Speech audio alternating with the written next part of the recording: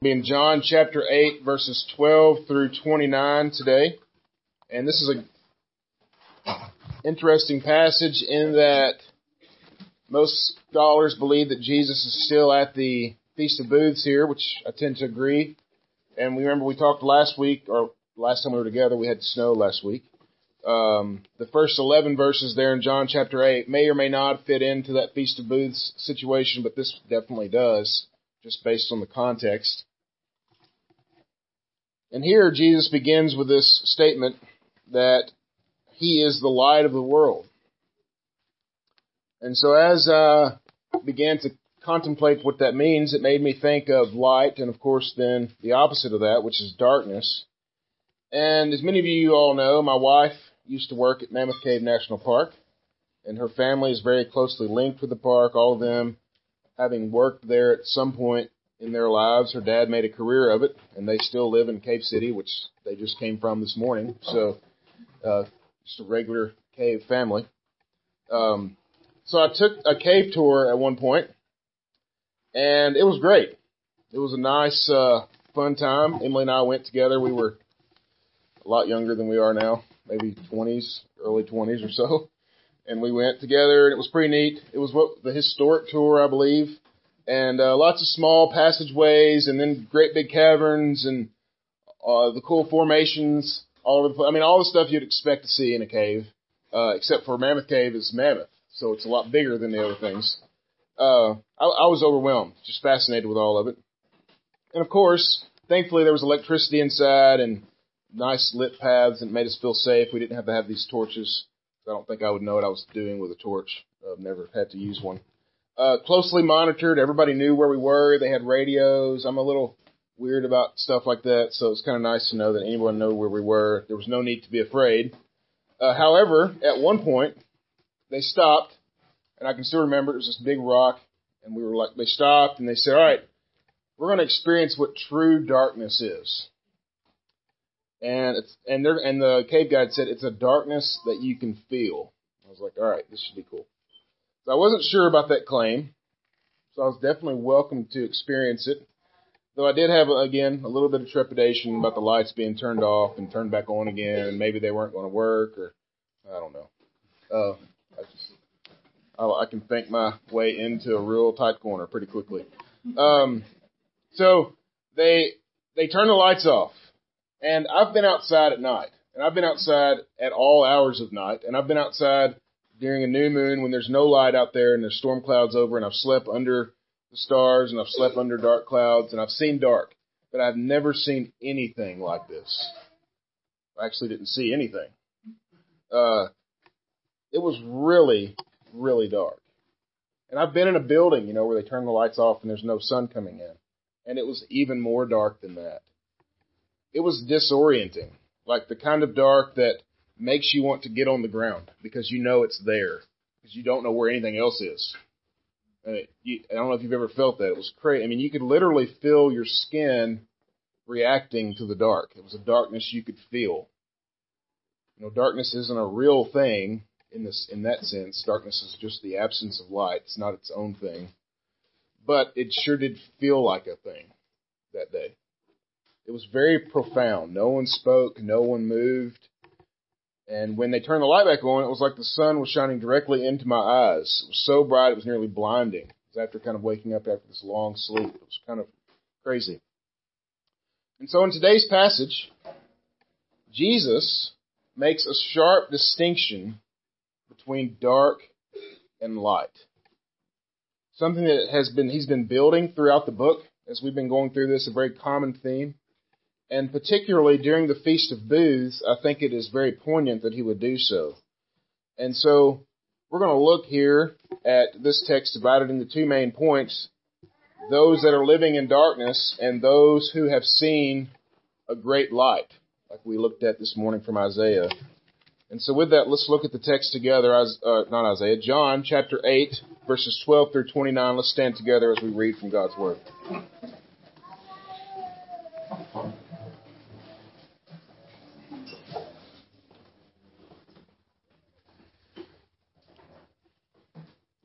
Again, Jesus spoke to them, saying, I am the light of the world. Whoever follows me will not walk in darkness, but will have the light of life." So the Pharisees said to him, "You are bearing witness about yourself. Your testimony is not true." Jesus answered, "Even if I do bear witness about myself, my testimony is true. For I know where I came from and where I'm going, but you do not know where I came from or where I'm going. You judge according to the flesh. I judge no one. Even if I do judge, my judgment is true, for it is not I alone who judge, but I and the Father who sent me. In your law it is written that the testimony of two people is true. I am the one who bears witness about myself, and the Father who sent me bears witness about me." They said to him, therefore, "Where is your Father?" Jesus answered him, "You know neither me nor my Father. If you knew me, you would know my Father also." These words he spoke in the treasury as he taught in the temple, but no one arrested him, because his hour had not yet come. And so he said to them again, "I am going away, and you will seek me, and you will die in your sin. Where I am going, you cannot come." So the Jews said, "Will he kill himself, since he says, 'Where I am going, you cannot come'?" And he said to them, "You are from below, I am from above. You are of this world, I am not of this world. I told you that you would die in your sins, for unless you believe that I am he, you will die in your sins." So they said to him, "Who are you?" And Jesus said to them, "Just what I have been telling you from the beginning. I have much to say about you and much to judge, but he who sent me is true, and I declare to the world what I have heard from him." They did not understand that he had been speaking to them about the Father. And Jesus said to them, "When you have lifted up the Son of Man, then you will know that I am he, and that I do nothing on my own authority, but speak just as the Father taught me, and he who sent me is with me. He has not left me alone, for I always do the things that are pleasing to him." And verse 30, as he was saying these things, many believed in him. Amen. This is God's word. You can be seated.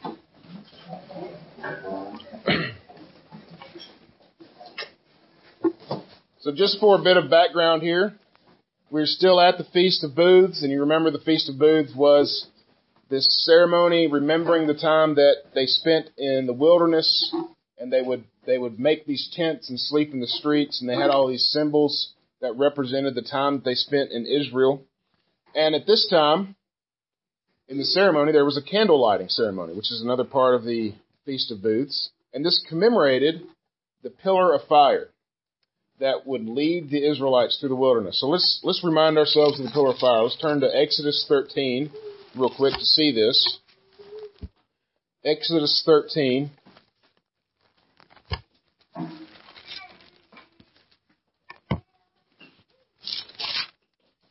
Now, Exodus 13 is interesting in that it comes before they cross the Red Sea. So this is between Egypt and the Red Sea. This pillar of fire is helping them go. Verses 17 through 22 of Exodus 13. When Pharaoh let the people go, God did not lead them by the way of the land of the Philistines, although that was near. For God said, "Lest the people change their minds when they see war and return to Egypt." But God led the people around by the way of the wilderness toward the Red Sea. And the people of Israel went up out of the land of Egypt, equipped for battle. Moses took the bones of Joseph with him, for Joseph had made the sons of Israel solemnly swear, saying that God will surely visit you, and you shall carry up my bones with you from here. And they moved on from Succoth and encamped at Etham on the edge of the wilderness. And the Lord went before them by day in a pillar of cloud to lead them along the way, and by night in a pillar of fire to give them light, that they might travel by day and by night. The pillar of cloud by day and the pillar of fire by night did not depart before the people. Pretty incredible. We can't really imagine what's going on here. I like to think of some like big fire tornado or something in the sky. It's kind of how I picture it when I think of this, but we don't really know what it was. The people of Israel, though, we have to understand this, were led out of Egypt by the Lord himself. Moses was their leader, their human leader, sure, But the Lord himself was their general. He was the one that led them out of the land of Egypt. He was the one that stood before them, whom they followed.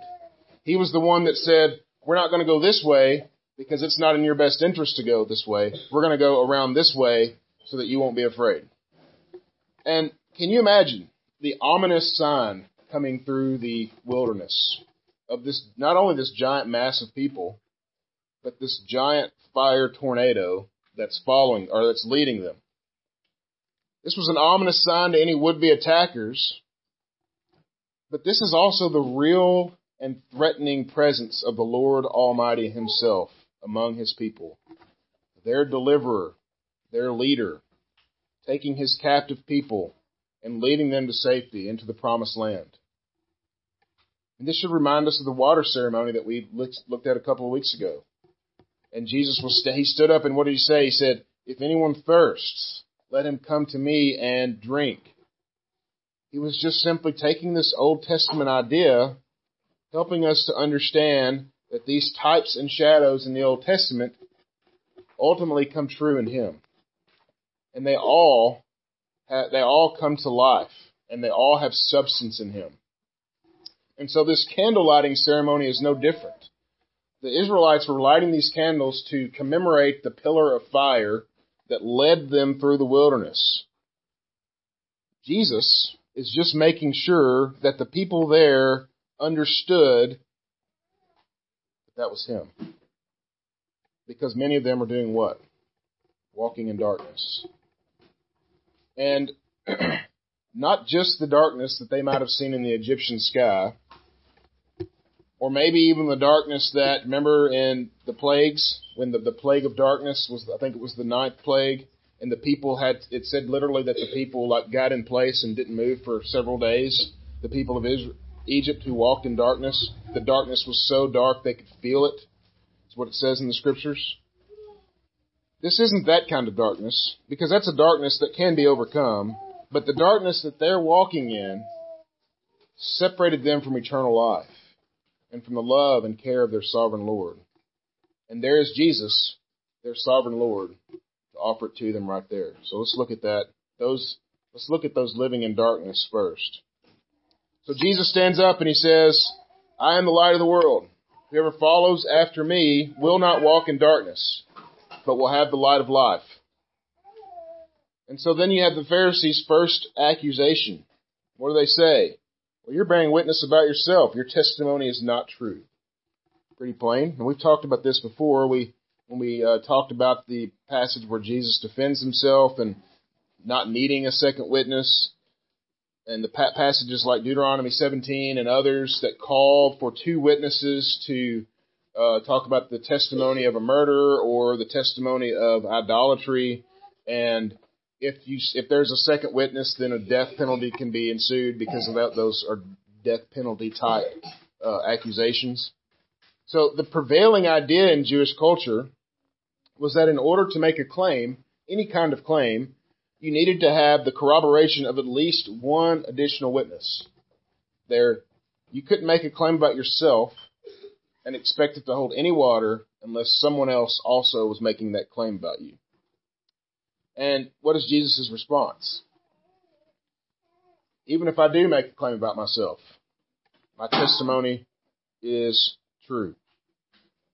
Because I know where I came from. I know where I'm going. Jesus' origin is really the issue at hand here. And you have to understand that. The Pharisees felt certain at this point that they could trap him, which I don't know why they continue to think that, but they do. They could trap Jesus into kind of giving a clue from where he really came from, what he was really up to, because he hasn't been clear up to this point apparently, if you're a Pharisee. Because he has some sort of hidden agenda that he's trying to get about.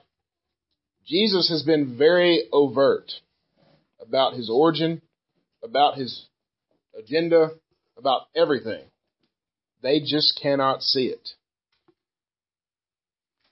And what else do they say? You judge according to the flesh. What does Jesus say to them? Sorry. You judge according to the flesh. I judge no one. You judge according to the flesh. What does that mean? They judge by what they see. What does Jesus judge according to? Jesus doesn't come to make judgments according to what he sees, but he's coming to preach the gospel of the kingdom of God, to sacrifice himself for the sins of his people, and to raise up men to begin his church. Jesus has a different role on earth at this point. He says, if you knew me, you would know my Father also. Another claim to deity, equating himself with the Father. And just to go back here, Jesus says, you judge according to the flesh, I judge no one. I want to be clear here that what Jesus is saying is he's not saying he doesn't judge, because Jesus is the judge. And we talked about that. We read that from the passage this morning. But he's not judging according to the flesh like the Pharisees do. And so I want to make sure that's clear. There's not a contradiction here, as some have tried to suggest. But Jesus is just simply not judging the same way that the Pharisees are judging. And he makes this claim to deity.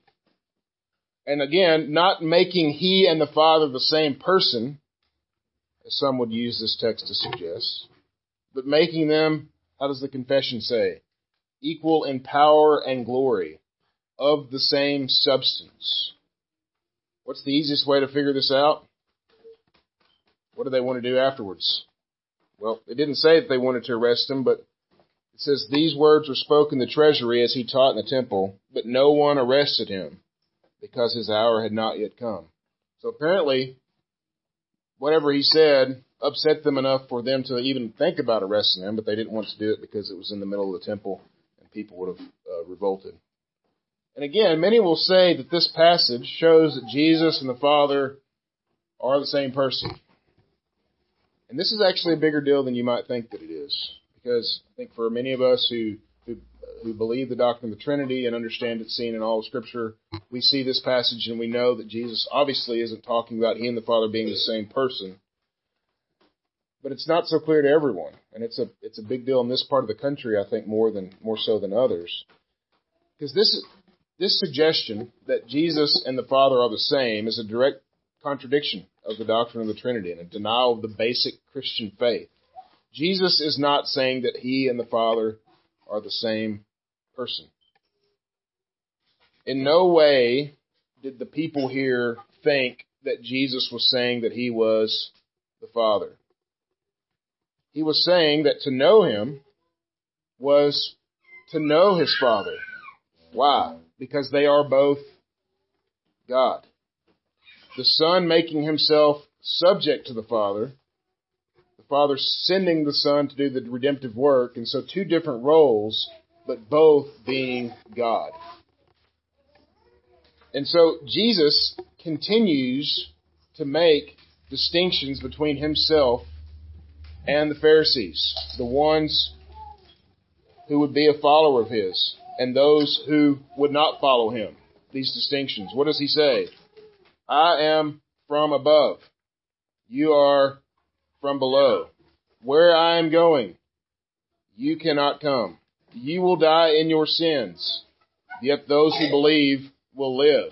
These strong distinctions. Unless you believe that I am he, you will die in your sins.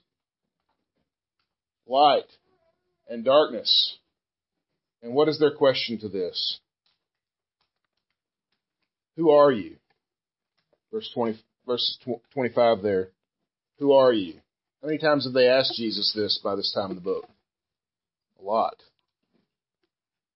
Again, Jesus has not been the least bit secretive about who he is, about the mission that he's on, about where he came from.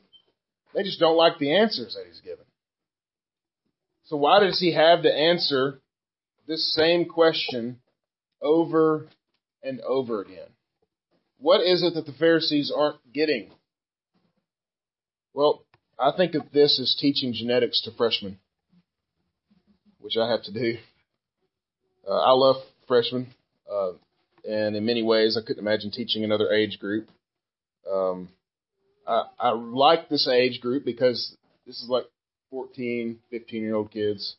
I like this age group because they really are able to learn, and they're also at this real crossroads in life where they're starting to have to make some real choices that are going to affect them for the long term, but they still don't really see themselves as that, and they're starting to have to act like adults, but yet they still want to play with toys.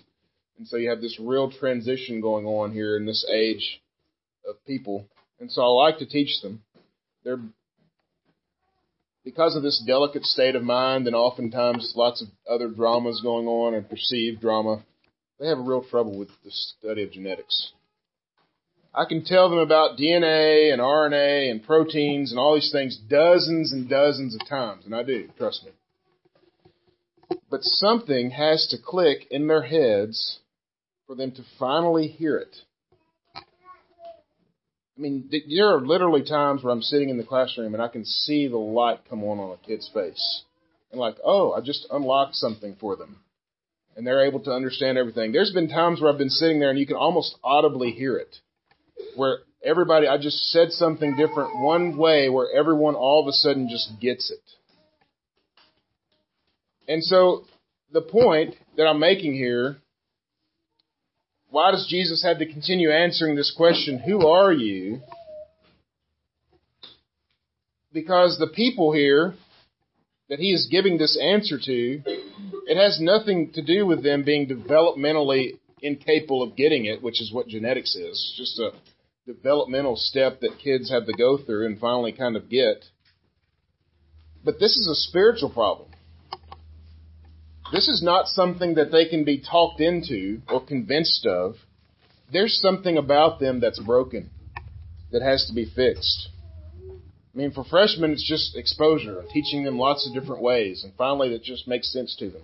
But for the non-believer, for the Pharisees here, for the gospel that we preach to them, the true identity in Christ can only be seen when their heart has been changed by the work of the Holy Spirit. When the light of life finally shines into the darkness of their heart, something which they have no control of, which you and I have no control of. Only the one who says, I am the light of the world, has control over that. And so then he says, when you have lifted me up, then you will know. What does this mean, when you have lifted me up? Then you will know that I am he, and that I do nothing on my own authority, but speak just as the Father taught me. What does that mean? Well, they will lift Jesus up soon on the cross, and they'll see him die. And from that one act, we're going to see many people believe. Even the Roman soldier under the cross believed. From that act, people will believe. And many others will see him lifted up out of the tomb at his resurrection. And from that act, many people will believe. Even further, many other people are going to see him lifted up into heaven when he was ascended. And from that, many people will believe. But for many others, they're going to see these things, and they're not going to believe. I can't imagine being there, to see Jesus on the cross, to see his resurrected body, to see him lifted up into heaven to join the Father at the right hand. I can't imagine being there and not believing any of it was true. But there were those that didn't. Because remember, Jesus said that some wouldn't even believe if they saw the dead raised. They wouldn't believe it. There were those there that saw Lazarus raised in 3 chapters. They didn't believe it. Why? Because it's the work of the Holy Spirit alone that changes the heart of man, that makes the blind to see, that shines light into the darkness. Only light, only with a light can you see in the darkness, because it chases the darkness away. Jesus is the light of the world. He chases away the darkness of sin. He chases away the darkness of death. He removes them so that they have no power, so they have no authority. He eliminates them and he completely eliminates them from our lives when we arrive at his heavenly kingdom. Praise be to God. This is the only hope for the unbeliever, that Jesus is the light of the world. Not only does the darkness perish in the light, but we see the world more clearly when we're in the light. That brings us to the last point here. Those who have seen the light, that's us. What do we do? Jesus says that we must believe in him to have eternal life. that we will die in our sins without knowing the Son of Man. We know this as believers. However, what do? We sometimes forget that we have Jesus, that we no longer have to wander around in the darkness. Have you ever seen a picture of those haunted house pictures? You know, the real crazy ones online. I don't know what they're called, but where they take a picture of people right as they're afraid, and they're like in these weird poses, and their faces are all contorted. It's just hilarious. It's like hilarious. I sit and laugh for hours. Okay, so sometimes as Christians, we walk around like that. We see something happen in our lives. We see something going on in the world, and we act as if we do not have a Lord and Savior. We act petrified that this thing can actually have some eternal consequence on us. We act afraid.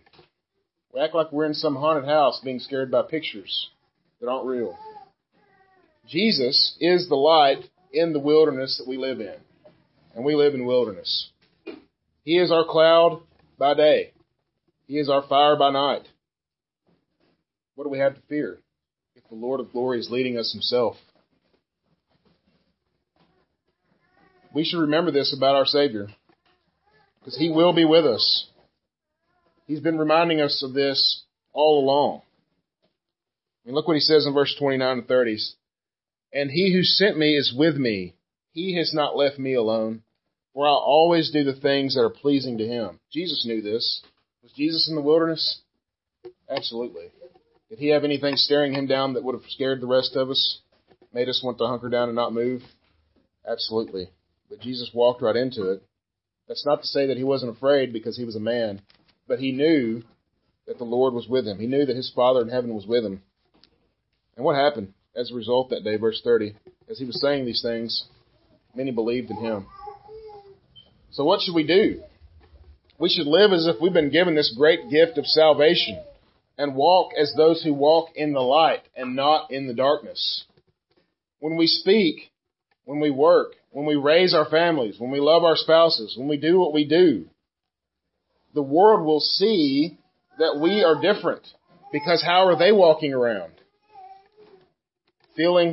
Grasping for anything that they can. They're walking like those Egyptians did in Egypt, hunkered down to the ground, afraid to move. Because the world is a scary place if you don't know the God of the universe. But how do we walk around? We should walk around as if we have guidance. Because we do. Because the world doesn't have to be a scary place if you walk around with the light. And we know those folks that are hunkered down in place, afraid to move, because their next move could be their last one or a bad one. And that doesn't mean as Christians we don't make bad moves, because of course we do. But we have a forgiving Father who leads us back to the light. The world is in need of that, brothers and sisters. They're in need of love and compassion of a Heavenly Father. They need the light of the sun. And it's something we can give them, because it's something we have. And so let us live as those who walk in the light. Let us share the light that we have with other people. We carry the light of the world in our hearts. We carry His words in the pages of Scripture. And this is something that technology allows us to have with us always, which is great. And so let us give this light to the world. Let's pray.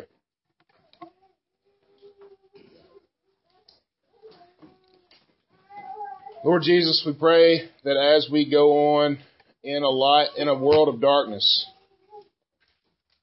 that you would help us, that you would lead us, be our pillar by day and by night.